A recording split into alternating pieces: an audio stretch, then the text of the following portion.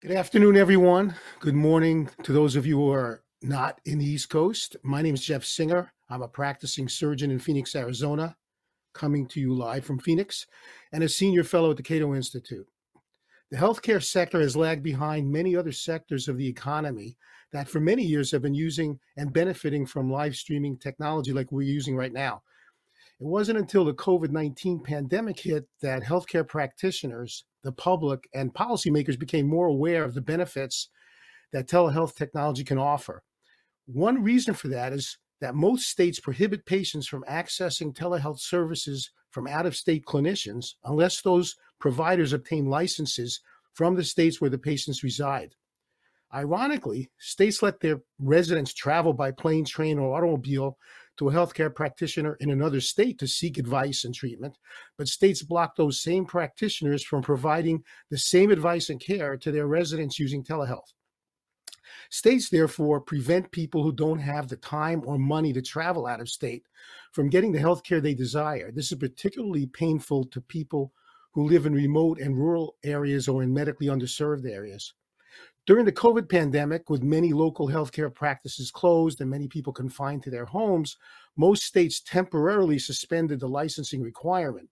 This was a tacit admission that licensing laws block access to healthcare. Now that the public health emergency is over, most states have returned to the status quo ante. Many patients seeking the expertise of renowned out of state clinicians drive to telemedicine parking lots, sort of like cell phone lots in airports, in states where the clinicians hold licenses in order to conduct telehealth visits. Shannon McDonald, MD, is a radiation oncologist at Massachusetts General Hospital. State licensing laws have come between Dr. McDonald and her patients needing follow-up care. She has joined with medical colleagues and New Jersey patients to sue the state of New Jersey, contending its health professional licensing laws are unconstitutional. Dr. McDonald wrote an op-ed about this in the Wall Street Journal on January 19th, which is linked on this event page. And when I read the column, I thought I must contact her and learn more about this. And so here we are. Dr. McDonald is a graduate of Loyola University Chicago Stritch School of Medicine, did her residency at New York University Medical Center, and is an associate professor of radiation oncology at Harvard Medical School and practices radiation oncology at Massachusetts General Hospital. We're also joined by her attorney, Caleb Trotter of the Pacific Legal Foundation. Caleb has a Loyola connection with Dr. McDonald in that he graduated cum laude from Loyola University in New Orleans College of Law and received his undergraduate degree at Tulane University. Also with us is Anastasia Bowden, the director of the Robert A. Levy Center for Constitutional Studies at the Cato Institute. Anastasia received her BA from the University of California, Santa Barbara, and her JD from Georgetown University Law Center. After each of our experts give their opening remarks, we'll engage in a conversation and take questions from viewers. Please submit your questions on the Cato event website or on YouTube, Facebook, or X using the hashtag Cato Health. And if you're interested in pursuing the subject further, please see the links under additional resources on this event webpage. So let's begin with the person who inspired this event in the first place. Shannon, please tell us your story. Thank you very much, and it's an honor to participate in this webinar. So my practice involves the treatment of rare cancers, mainly in children, and with a therapy that's not available in all states. So most of my patients come from out of state. During the pandemic, when telehealth exploded, I was able to reach my patients via telehealth in their homes and get to know them before they traveled for several weeks of cancer treatment with me. My follow-up patients could be seen via video with their loved ones instead of traveling alone, taking time off from work, and paying for flights and hotels. My patients and I loved this, and personally, I thought it would continue forever. So it seemed really wrong when state restrictions were put back in place after COVID, taking away one of the silver linings of a terrible pandemic. So I wrote a story. It got published in the New England Journal of Medicine, picked up by lay media. I then partnered with colleagues at Harvard Law School and Harvard School of Public Health, leading national efforts to reform these laws that made sense during a pre-industrial era before the telephone when medical advice had to be given in person, but little sense in the modern era when distance disappears over internet and telephone. I then partnered with Dr. Sean McBride from Memorial Sloan Kettering and the Specific Legal Foundation, who took on this case pro bono to pursue an update of these laws that's more suitable for modern era medicine and allows us to reach patients in rural areas and provide health care that all of our patients in the U.S. deserve. Okay, well, thank you. Caleb, please explain to us non-lawyers the constitutional arguments that you make in this case. Of course, Jeff. So in this case, we raise four separate constitutional claims. A couple of them are kind of duplicative, but are in response to some statements from various Supreme Court justices. And that's our first two. The primary theme of this case is based in the Constitution's Commerce Clause. And that clause has the power to regulate the national economy. And so while traditionally physician licensing is all done from state to state, every state has their own license, their own process, even though the substantive requirements are essentially identical in every state. It's medical licensing and all other professionals, that licensing process is done at the state level. But because this case, as you noted in your introduction and Dr. McDonald mentioned, when we're talking about national specialists these are the physicians who, when your local doctor doesn't have the expertise or the resources to properly handle a rare disease or condition, these are the specialists that you're referred to. And so it's fair to say that a specialist like Dr. McDonald has a national practice. I mean, in some instances, they even have global practices where they're seeing people from around the country and across the globe. And so with that national context in mind, with state level telehealth restrictions limiting their ability to have their national practices, we feel that implicates the Constitution's Commerce Clause, and that regulatory power is most appropriately left to Congress to have a uniform rule for that type of national practice. And I want to be careful to distinguish this kind of national specialty practice from things like primary care that really have a local, a much more local connection than something like this would. And so that's our primary theme of this case, our primary constitutional claim. That's paired with the Privileges and Immunities Clause of Article 4 of the Constitution. But for our purposes today, they're essentially doing the same thing. They're just both included for some technical legal reasons. Our third claim, however, is a bit different, and that's based in the Free Speech Clause of the First Amendment. And since what we're talking about in this case is initial upfront consultations between a potential patient and a specialist like Dr. McDonald, where really it's just a conversation to either confirm a diagnosis, to see if traveling to see that physician in person for actual hands-on treatment would be appropriate. All this is a conversation. There is no treatment taking place. This isn't talk therapy, for one. It's really just a chat to see if it is worth the time and the expense to travel in person for treatment.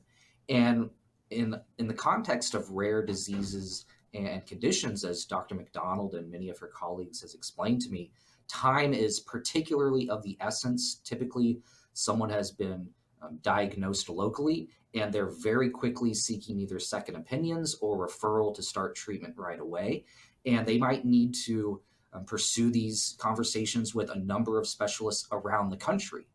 But if it weren't and telehealth, of course, allows that to be done very easily, very affordably from the comfort of home with loved ones there with you to help support you.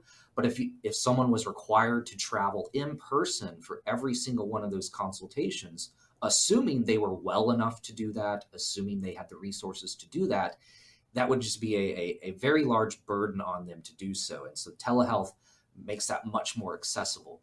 And that's just a conversation again. And then on the following side, if say they determined that treatment was appropriate and they did go for that in-person treatment, well, in the days, the years following that, it's often necessary and appropriate for there to be follow-up conversations just to check in, see how things are going, make sure recovery is going well.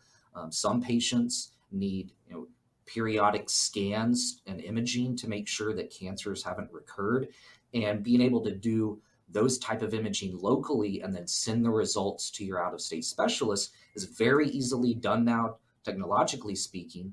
And again, if a patient were forced to travel in person for what could easily be a phone call just to say, I've reviewed things, everything looks good, there's no other concerns, we'll see you in a year, that's the kind of thing that is precisely what telehealth makes much more accessible and affordable and easier for patients. And again, since that is simply just a conversation, this follow-up piece as well as the consultation, what we're talking about here is speech being limited. And while, yes, in the broad sense, this is the practice of medicine, without getting too far into the First Amendment weeds, there's a big distinction between speech and conduct itself. And in our complaint, in this case, we say that these simple conversations are on the side of speech that is protected speech under the First Amendment, and that the New Jersey government should have to meet a stringently high barrier to justify these restrictions. And then our final claim, because in this case we have two physicians, but we also have some patients. One of them is a college student. The other is a teenager, as well as his father. And under the 14th Amendment's due process clause, the Supreme Court and many other courts have recognized that parents have a fundamental right to direct the lawful medical care and treatment of their children.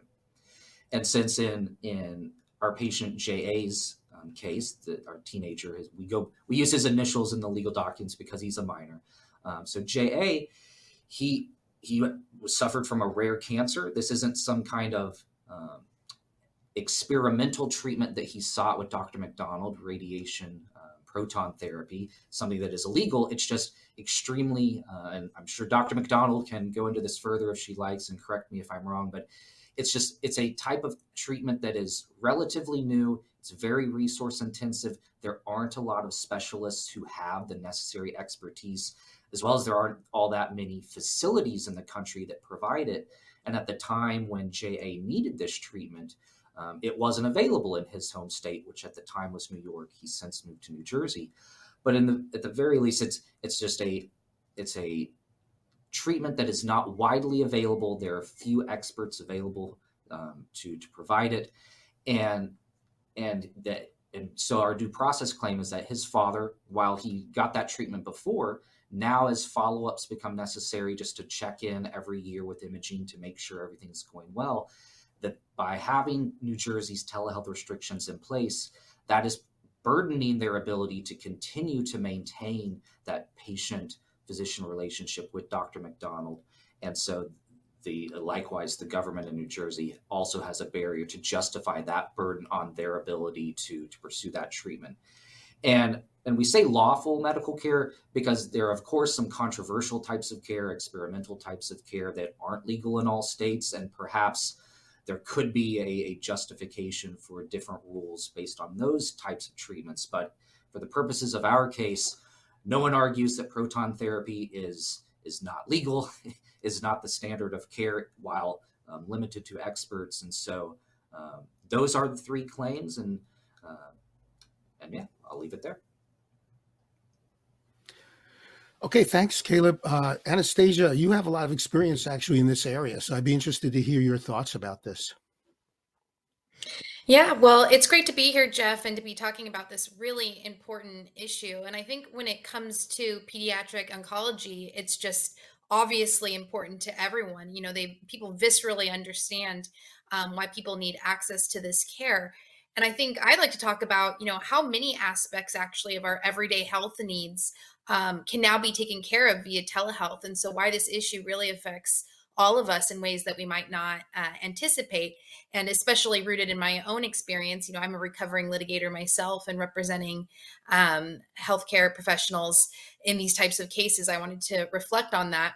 And so one thing that I'm pretty passionate about is teledentistry, which is actually really important. It's one of the main reasons that people unnecessarily show up at the emergency room is for tooth pain. And so they come thinking they're having some sort of broader health emergency. And in reality, they just need to go see a dentist and they get turned away.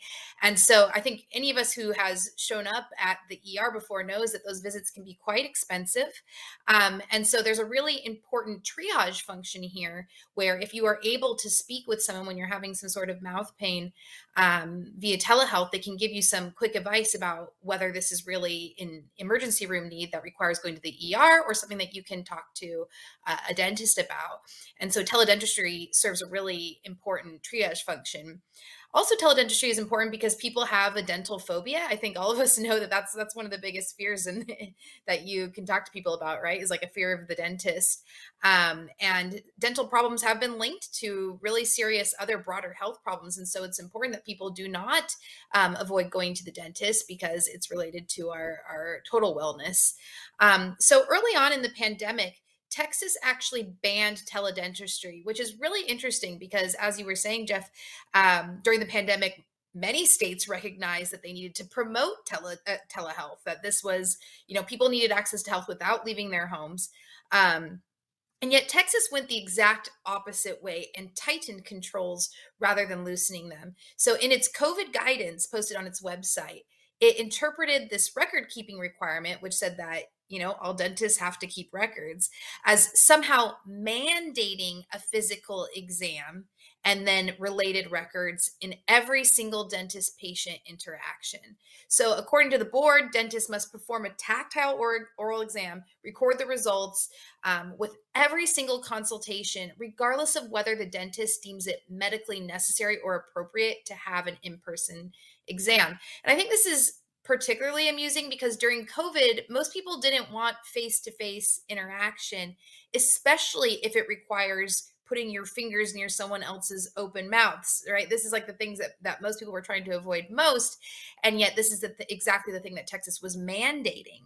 And it's a pretty serious problem because, especially in Texas where this all went down, because according to estimates from the National Center of Health Statistics, about 40% of Texans don't see a dentist even once a year.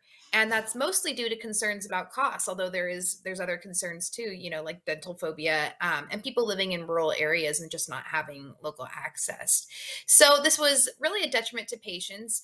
And it's also a disaster for the practitioners themselves. So I represented someone in this situation. Her name was Dr. Celeste Moore. She was a longtime Texas licensed dentist, but she had moved out of state, working from her home in South Carolina. She was a caregiver to 2 special needs sons, and so it was really important for her to have flexibility in her schedule to be able to work from home. And so she wanted to provide remote care via teledentistry. And in fact, she had using this website called the Teledentist. But then when Texas banned teledentistry, she essentially lost her job there, her livelihood there. And the board also was robbing thousands of Texans of this very valuable service. And so, you wonder, why would Texas do this? And I think I have a few insights into that just based on my experience suing the government, particularly when it comes to occupational licensing. And that is that 8 of 11 of the members of the Texas Dental Board were practicing dentists.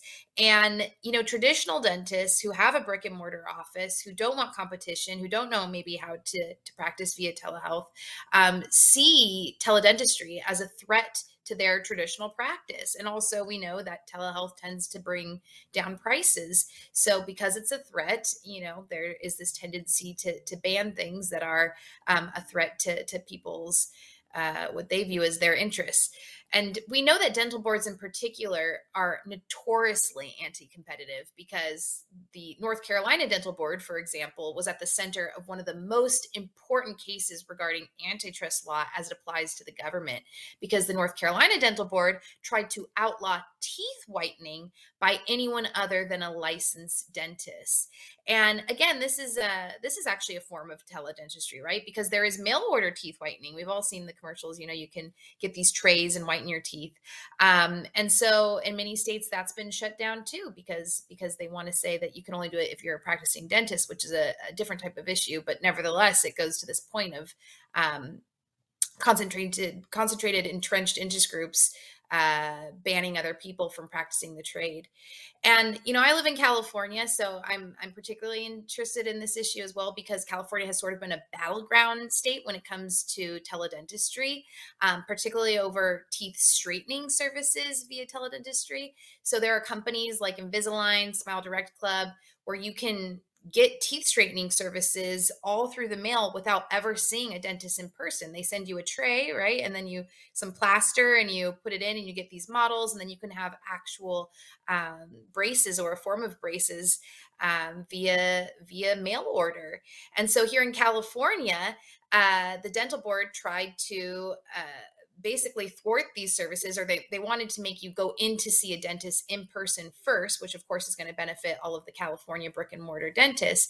And we had an unlikely hero in the form of Golden State Warriors basketball star Draymond Green, who's, we love the Warriors in this house. I live in Sacramento.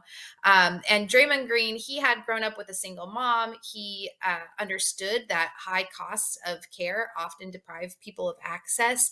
And he himself had to have braces, and he knew that this is really related to confidence, that having a great smile affects people's confidence, which really affects their lives. And so he recognized that these new services, that you can do it through mail order, you can do it through teledentistry, is a lower cost way for people to get very important care. And so he had invested in such a company, and then he saw the California Dental Board trying to thwart it, and he became an advocate for telehealth freedom, because California had said that these companies have to review prior x-rays, even if a dentist determines that it's not medically necessary. And if you don't already have x-rays on file, that meant going to visit a brick and mortar office and getting these x-rays. So you can see there's so many ways in which telehealth affects our lives that you might not ordinarily think of, from very serious conditions like the ones that Dr. McDonald treats, to teeth whitening, teeth straightening, dental triage. There's mail order companies now where you can actually, thanks to technological innovations, you can test your vision on your phone through an app and get a prescription that way. And yet we see states trying to ban that as well, and saying, no, you have to go to a brick and mortar office, can't use the app. And even the FTC has said that these types of restrictions, and related to eye health in particular, are anti-competitive and unnecessary.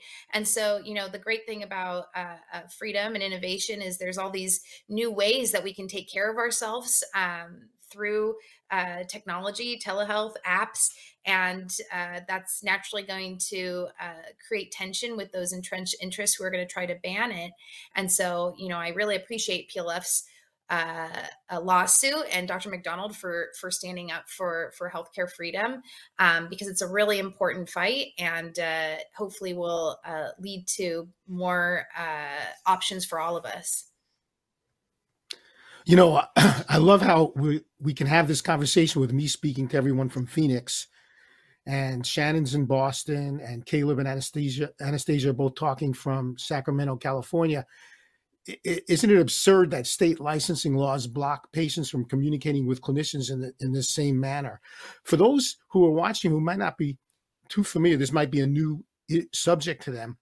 I'm just going to explain a term called locus of care. This is kind of crucial in this whole discussion. So most states define the locus of care as the state in which the patient is located, as opposed to the state in which the caregiver is licensed. So, for example, if you live in New Jersey and you want to get care through telemedicine from a doctor, let's say in Boston, the locus of care, New Jersey considers the locus of care New Jersey. So if you have, and so does Massachusetts, so that if you have a problem and you want to complain about the doctor in Boston, the Massachusetts licensing board will tell you, well, I'm sorry, but the locus of care is in New Jersey. We have nothing to do with this. So then you complain to your licensing board in New Jersey, and they say, well, this doctor's licensed in Massachusetts. We don't have any jurisdiction there, so I'm sorry. So that's one of the major problems that exist at this moment. That's kind of part of the obstruction. I want to ask, I know, for example, New Jersey and California, among the other states, is particularly strict at enforcing this, so that, for example, in some states it's a civil penalty if you provide telehealth services to a person in a state where you're not licensed. But I think in New Jersey and California and maybe a few others, it's actually criminal, and you might even risk going to jail. So I want to ask, because I know, Shannon, you see patients not only around the country, but around the world. Why New Jersey? Why did you pick New Jersey to have your beef with? So I think this is an issue that's more than just about one state. It's really about the whole US and most states. In 30 states, you can't practice any telemedicine. But for New Jersey, I have many patients that I've treated from there, and it is criminal. And an email went out from the Attorney General's office that stated that after the pandemic, when these temporary licenses went away, that we had to cease practicing telemedicine in this state, or we would face the risk of losing our license as well as criminal charges. So in other words, I think you had mentioned in your op-ed that is it you or colleagues who are oftentimes instructed that when you engage in a telehealth visit, you're supposed to first begin by asking the patient, where are you right now? And if it turns out that you don't have a license in that state, just you got to stop the discussion. Am I correct, So many Shannon? hospitals require that the provider at the initiation of a telemedicine visit ask the patient where they are located and document that at the top of the note, and end the visit abruptly if they are not in a state where that physician is licensed. So it varies by hospital, but that is true of some hospitals. Caleb, if you succeed in New Jersey, what implications would that have for other states that have licensing laws blocking telehealth? I mean, does can this case a potential victory with New Jersey potentially bring all the walls down around the rest of the country, or is it just going to be New Jersey specific? Well, directly, it will only affect New Jersey because in the way you have to do lawsuits is you challenge a specific law or policy. And since our patients are located in New Jersey and our physicians have raised this specific complaint with this New Jersey specific law, the direct effect of a successful lawsuit would be that New Jersey's restrictions on telehealth in this specialty care context are unconstitutional. But this would be a groundbreaking precedent that would be useful in other states around the country. We're, of course, cognizant, as Dr. McDonald mentioned, that this is a national problem, especially for specialists like herself. And so while I can't make any promises about future cases, we're certainly exploring those options of not just stopping at this one case in New Jersey. But yes, directly, this would only affect New Jersey, but it would create a powerful precedent to use in future cases, and not just by us and this group of plaintiffs. That precedent could be used by anyone around the country. And so while I think one of the key things, and I've seen some comments from various telehealth organizations in the weeks since we filed this case, of just recognizing that no case has quite like this has ever been brought before. So it will be very interesting to see how the courts treat it. We're, of course, confident in our claims. We're not at the Pacific Legal Foundation. We're not in the business of bringing cases we think have no chance. But we do recognize that there is a kind of a groundbreaking aspect of this. And that's why we're open to looking at this beyond New Jersey as well. Anastasia, you have any thoughts about this? Yeah, I was just thinking about all the different ways that we can make practical change. And I'm sure, Jeff, you want to get into being in Arizona. You know, Arizona's groundbreaking reform that they did recently. But, you know, I'm not a policy person. And so just I'm a legal person. And so following on the heels of what Caleb said, I would just add that, you know, it all makes me think about what a better place we would be in if courts were better protecting the right to earn a living, because they tend to treat it as a second class right. They don't deem it important. They don't, not important on the level of something like First Amendment rights, which luckily there is a First Amendment claim in this case. But if there weren't a First Amendment claim, you know, when it comes to just a simple right to earn a living claim, courts don't tend to protect that right. They don't see it as important. And it's great that this case really illustrates how important that is because of the factual context and the client and the patients that Dr. McDonald is helping, and hopefully that will remind courts that they need to take that right seriously, so that when the policy process fails, because it often will, because there are entrenched interest groups who try to prevent change at the policy level, then people can go into court to protect their constitutional rights, just like Dr. McDonald has. But we need we need more scrutiny for these types of rights. Just to follow on that, there are also legislative remedies to this situation so that independent of going through the court system, there's another way that lawmakers can approach this. And for those of you who are viewing us on the Cato event website, you'll see under additional resources, there was an outstanding paper that was published a couple of years ago by Shirley Svorny called Liberating Telemedicine. Shirley was a professor of economics at Cal State Northridge and a Cato adjunct scholar. Unfortunately, she's passed away. But she outlines these. So on one thing that could be done is you could have unilateral state action. And in 2021, after the experience with with suspending the licensing rules during the COVID pandemic, Arizona passed, I think it was called HB 2454. So Arizona now, it's law here that any licensed healthcare practitioner in any of the health professions, providing they have a license in good standing, can provide telehealth services to Arizonans without having to get a license here. They have to register with the relevant licensing board so it could be verified that they indeed do have a license in good standing. And they have to agree to obey Arizona laws. And if there's a malpractice suit brought, it will take place in Arizona courts. Since that time, 6 other states have, to one degree or another, followed suit. In fact, our healthcare intern, Ritam Pal, I'm indebted to him for this. He put together a table, which you'll see at the bottom of the event webpage, comparing the 7 states now where that's pretty much the case. But one of the downsides is it creates like a patchwork. So some states allow some, but not all of the health professions. Some have conditions attached. So it's not even. But that's one remedy, doing it from the state level. And it could also take a long, long time to see all 50 states and the District of Columbia do that. Another way is through states forming these contact pacts, but that also could be time consuming. And it could also lead, with this where states join together, and among those member states, a license is good. But that also opens itself up to special interest pleading. Lobbyists love to have one target, like a compact of 10 states, than 50 different targets to work on. It's more challenging.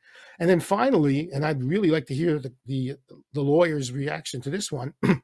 This was in the Cato paper that Shirley Svorny wrote.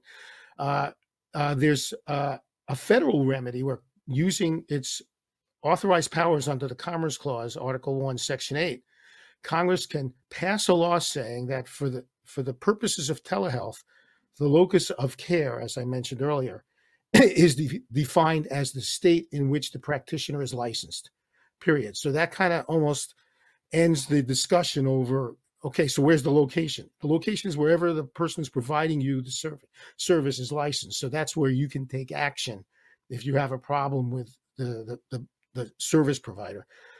So those are legislative remedies where we don't have to rely on the courts.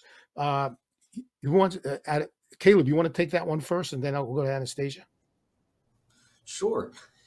And I think originally I've had some conversations about this with Dr. McDonald, and she mentioned Dr. Sean McBride at Memorial Sloan Kettering as well. And I think initially I was a bit hesitant, having experience litigating against the government and occupational licensing context. It's always just kind of viewed as a power reserved and left to states. But the more we talked about it and the more I learned about the national scope of their practices as specialists, I realized that, well, if this is a Commerce Clause problem from a lawsuit standpoint, then I think the natural corollary would be then this is an issue that is reserved to Congress from the outset. And so I definitely come around to thinking that it would be appropriate for Congress to legislate, as you say, with along the lines of the locus of care. I think especially in the context of specialty care, that it's a no-brainer.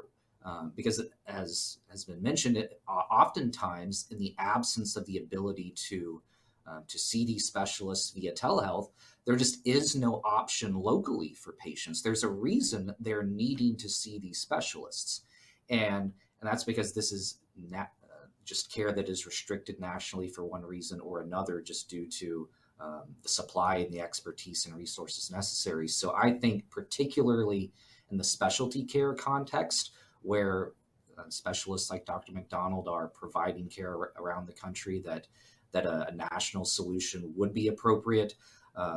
Whether we get down into, say one large company decides to just provide telehealth for primary care around the country, those might pose some different questions, and that would likely lead to a lot more interest at the lobbying level than something like specialty care. But at the very least, I think it would be proper for a federal solution.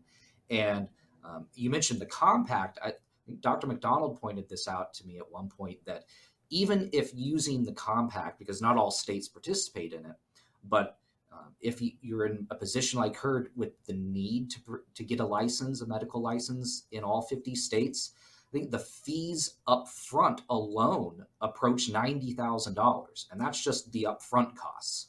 And clearly, I don't know if no one will do that, but clearly very, very few physicians would ever even entertain such a thing, I would imagine. Actually, Shannon, you mind talking about that? Because I don't belong to any compact, so it can cost that much.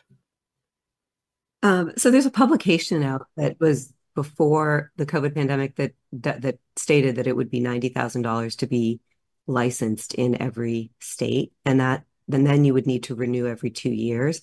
And I can tell you from just getting 6 additional licenses, I had to be fingerprinted a couple of times. I had to take some tests, and this was just to get a license that I knew I would obtain. There's nothing very different about the requirements for licensure between different states, but that took a lot of time. So it would be a full-time job to get licensed in so many states. So really prohibitive, and then you have to renew the licenses every 2 years. So I think, again, the framework that was put in place is just so in need of updating. So, I think as we bring this case forward, we don't think that anyone's going to look at it and say, this makes a lot of sense in modern day medicine, but it evolved from a legal framework that started before the telephone, when you'd have to ride a horse to another state to get medical care.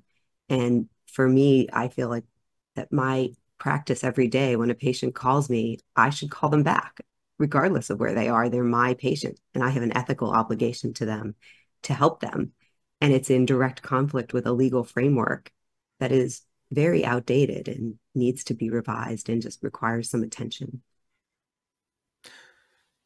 Anastasia, what do you think about the Congress acting in its Commerce Clause powers? What do you think about that argument? Yeah, I was going to say something similar to what Caleb said, which is that, I think people who are advocates of freedom, fans of liberty, are sort of rotely opposed to federal exercises of power. It just, the instinct is just to say, oh, let's do everything more local, more local. But, local regulators can be just as bad, if not worse, than state or federal regulators. And also, the Constitution, the way that it's structured, actually, a lot of its delegations of power to Congress are intended to further liberty, right? So if you think about like the 14th Amendment, which was enacted after the Civil War, the reason that it gave Congress more power than it had previously held and made federal citizenship primary to state citizenship was actually for the purpose of furthering individual liberty and to make sure that states were not violating that liberty. And the same goes with regards to the Commerce Clause.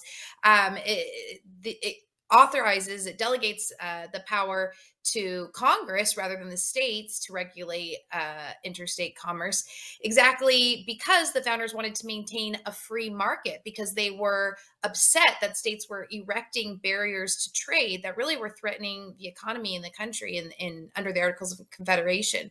So I think it's important, for those of us who advocate for liberty to not be instinctively opposed to federal exercises of power. You have to look at whether that power is furthering liberty or not.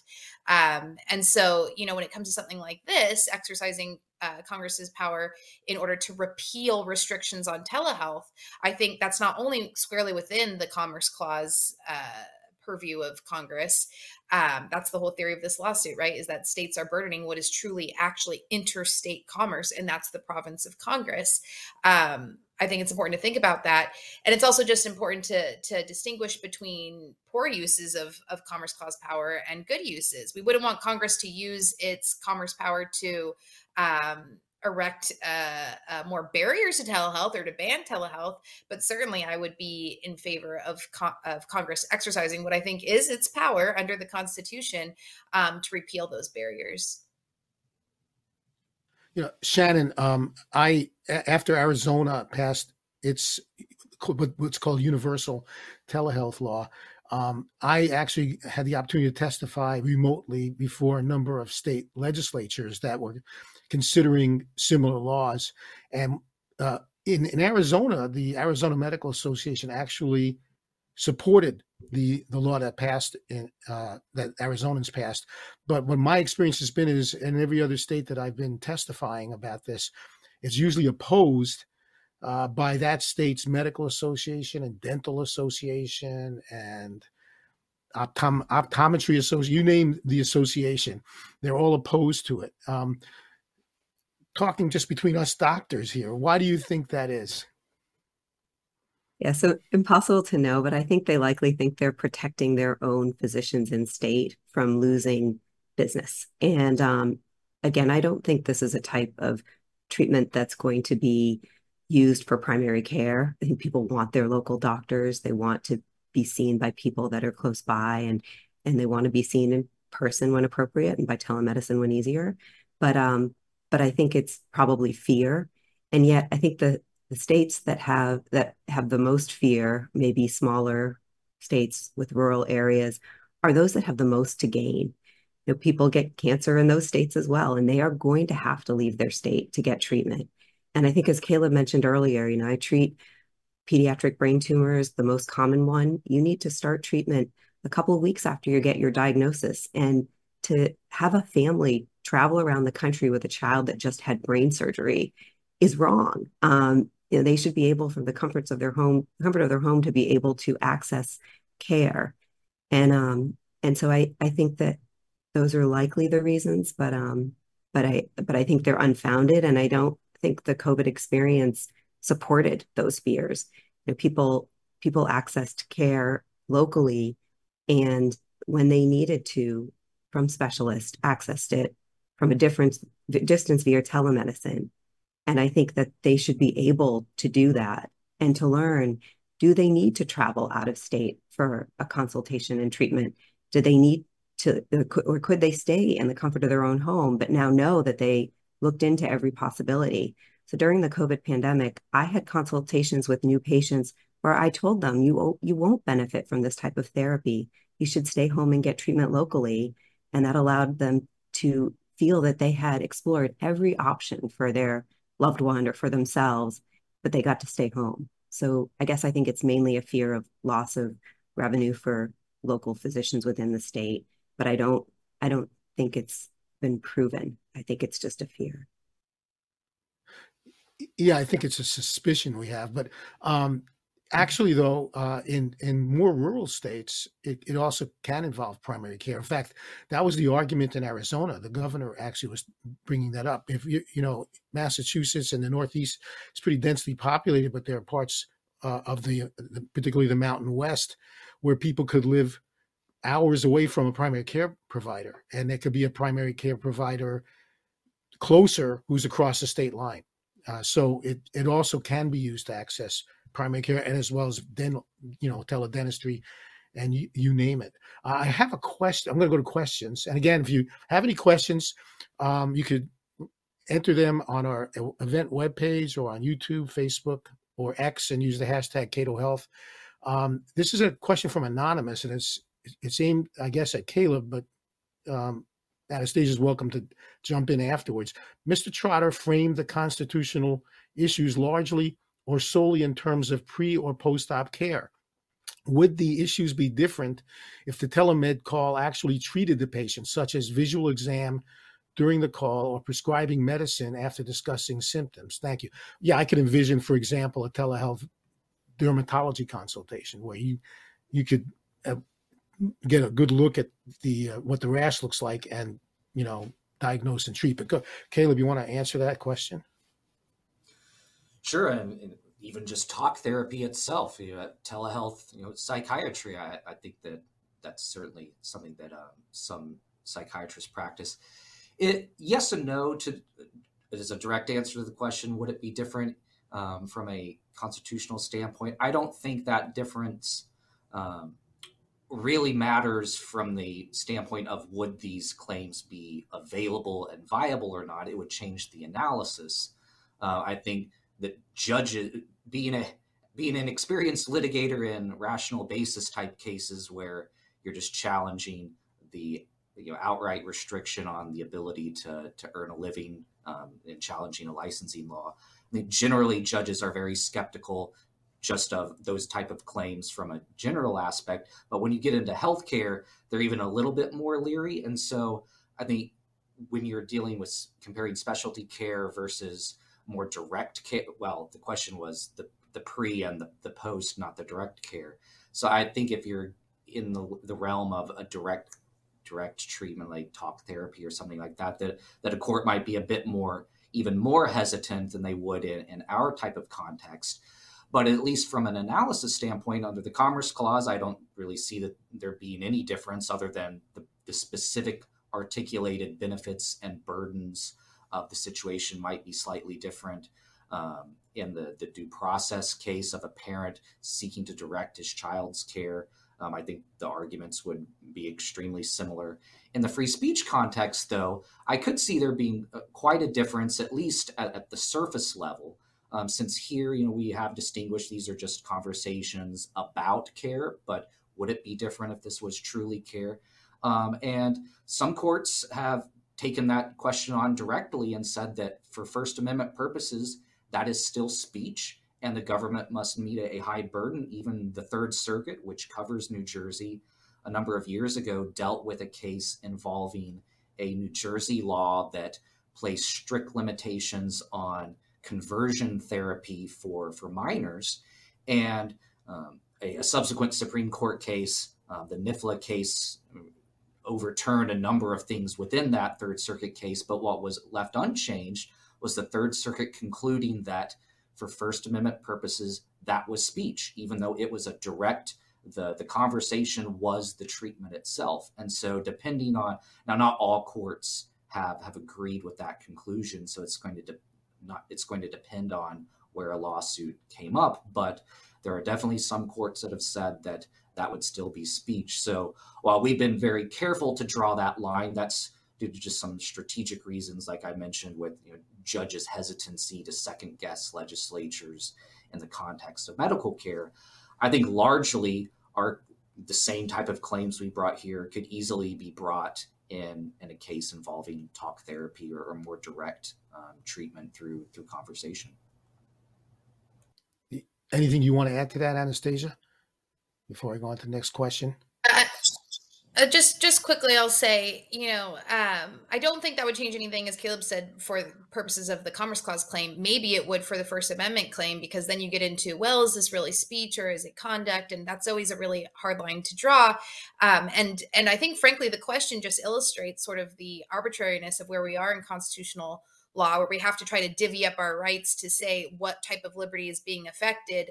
Are we just engaged in speech? Are we engaged in conduct? It's a very arbitrary thing to try to distinguish our rights in this way to figure out whether we should be making a speech claim or a right to earn a living claim or a right to direct the upbringing of your child claim, because the fact of the matter is that these states are depriving people of liberty, and no matter what that liberty is, the burden should now be on the government to prove that its restriction is not arbitrary, is not purely a matter of economic protectionism and trying to protect one interest group and their economic interest from legitimate competition, and that restriction has a meaningful connection to protecting the public in a serious way.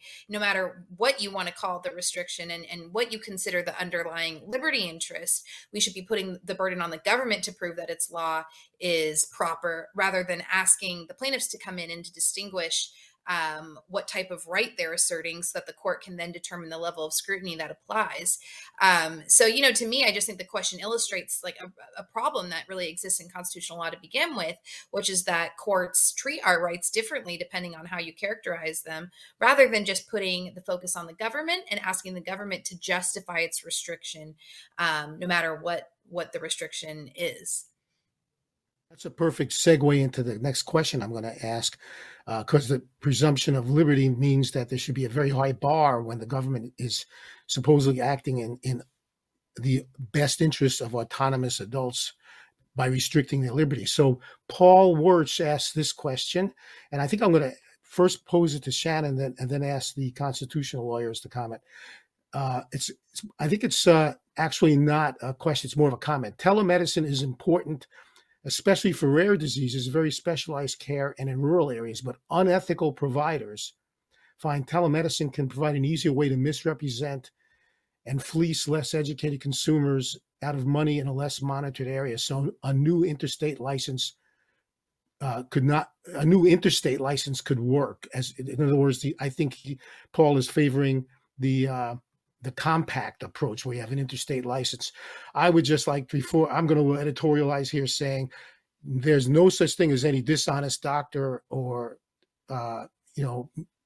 any doctor with evil intentions in my state, because they're all licensed. So that's why we never have any malpractice or any misrepresentation, because all of our doctors are licensed. I'm sure it's the same way in Massachusetts, right, Shannon? So anyway, would you like to tackle that first, Shannon? Sure, I'm happy to. I guess I see it as being a worse situation if you don't allow physicians to either get a telemedicine license or practice across state lines, because I think that leads to companies popping up where they actually do license a doctor in all states. And then they will state that that doctor is actually the doctor providing your care through that company that you've paid money for, or you've paid for a consultation from.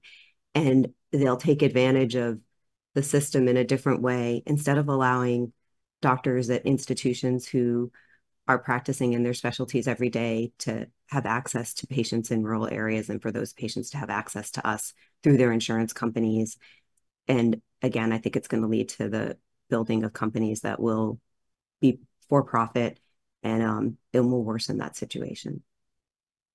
It's an excellent point. It didn't enter my mind, but that we see that all the time now, where you see these services being offered, just like the mail-in, teeth straightening, where the companies find a licensed practitioner in your state to technically be the prescriber, so they're not in any way violating state law. But this is not necessarily a practitioner you've had any relationship with whatsoever. So already there are workarounds. There's always, where there's a will, there's a way. And where if you allow doctors to practice across state lines via telehealth, any individual can get access to doctors that they have checked out as being experts in their fields, and with a reputation that they want. How about Anastasia? I'd like you to say something to that as well. Yeah, Jeff, I think you're being a little tongue in cheek about licensure, but it's a serious point that people take for granted that licensure is the only or even the best way to regulate professionals. Licensure has proven through numerous studies to be anti-competitive, overly burdensome, a product of protectionism, and lacking a meaningful connection to quality of care.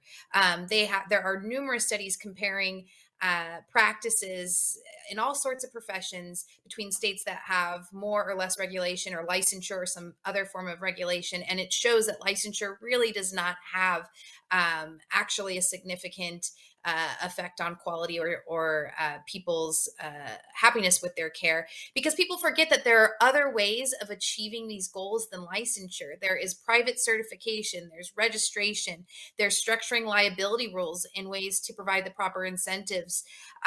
There are all sorts of ways to regulate the profession other than just saying, well, we have to have licensure because licensure is going to fix everything. Because in fact, licensure has proven to just grow and grow and become more expansive as the entrenched interest groups try to keep out competition.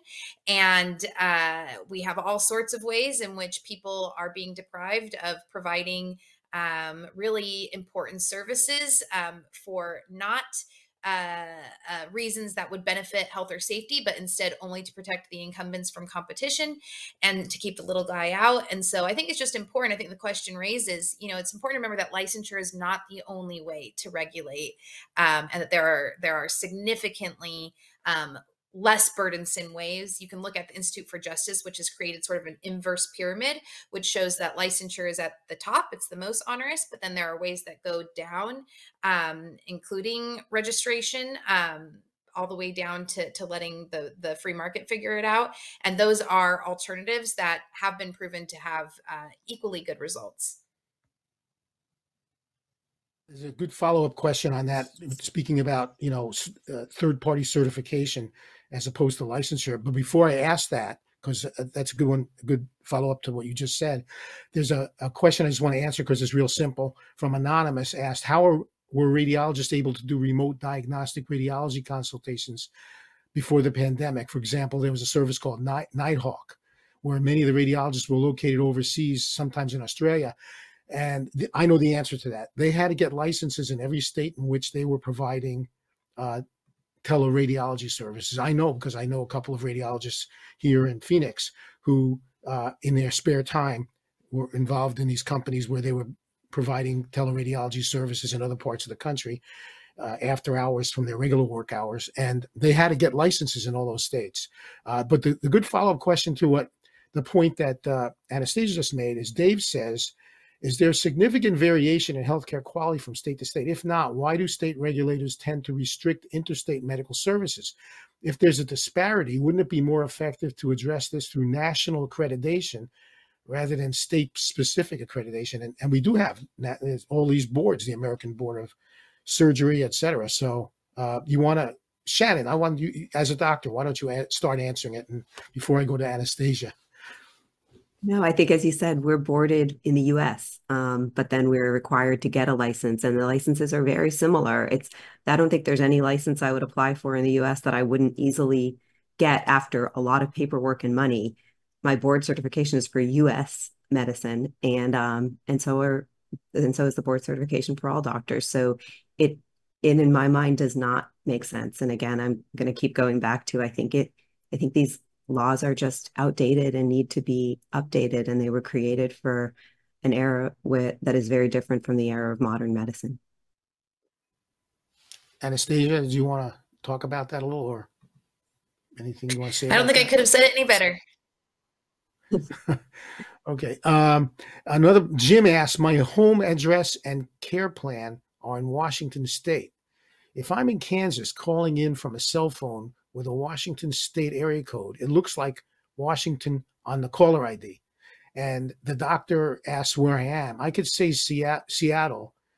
Do they have the technology to know if I'm telling the truth? Anybody know the answer to that one? Shannon? I would say yes and no, not yet. Sometimes your computers identify where you are. I am always surprised, though, at how honest my patients are. They're told by a text message from my hospital that they need to be in the state I'm licensed in, and they could, at this point, lie, and they don't. A lot of them don't. They drive to parking lots, and instead of being in the comfort of their own home with a family member, they're in a car on their phone or in a coffee shop. I have one patient who got diagnosed with her brain tumor in a coffee shop with her kids in the car, looking out at them because she didn't want them to hear her visit. She didn't know she was going to be diagnosed with a brain tumor, and she's on public Wi-Fi in a coffee shop looking out at her kids. So I'm surprised at how honest patients are. But I do think at this time point you could get away with that easily. But I do worry in the future we will track that. You had mentioned offline before we had this event that different legal counsel from different medical centers give different advice. So some counsel their doctors don't ask where you are; just assume they're in a place where you can do this, and don't take, or something about don't take notes or something like that. And whereas others specifically want you to start by asking about this. Could you go over that again? Yeah, so I think those of us that have sought advice from general counsel in our hospitals have received differing opinions. And one thing I do want to note is that the general counsel is trying to protect the doctor. So this is not a risk to the hospital. It's a risk to the individual physician. It's a risk of our license, criminal charges in certain states, but not the hospital. So they are trying to counsel us best to protect ourselves, but they're also trying to interpret these rules in the era of modern medicine and after the telemedicine explosion of COVID. Before that, we didn't run into this all the time. Now we are. And some hospitals have advised, all are advising avoid doing it if you can. But if you have to do it and you feel ethically obligated, and if I don't call a patient back, maybe they'll be more likely to sue like that. And it's just honestly just not the right thing to do. Like that patient is my patient, regardless of where they're physically located in my mind. So I think that what they say is if you have to do it, some hospitals will tell you, don't bill for it. Some will tell you don't document. Some will say document. And so it just, I think, also shows us that it's hard to interpret these laws. It's hard to advise what to do. Even our general counsels know that it's right to take care of our patients regardless of where they are, but the law says that we cannot. So they're trying to give us the best advice they can, but I don't think it's clear to anyone. And another thing that's important for people to know is this isn't about billing. Bill or no bill, note or no note, you're putting your license at risk in most states and criminal risks and taking criminal risks in other states. We're out of time, and that's a perfect note to end on. I think it really leaves everybody with the salient points. I wish we had more time. It goes by fast. I want to thank Dr. McDonald, Caleb Trotter, Anastasia Bowden for this very interesting and important discussion. Again, if viewers are interested in pursuing this further, we have some links on our webpage. And plus, visit the Cato Institute at cato.org. We have lots of information about professional and occupational licensing law problems.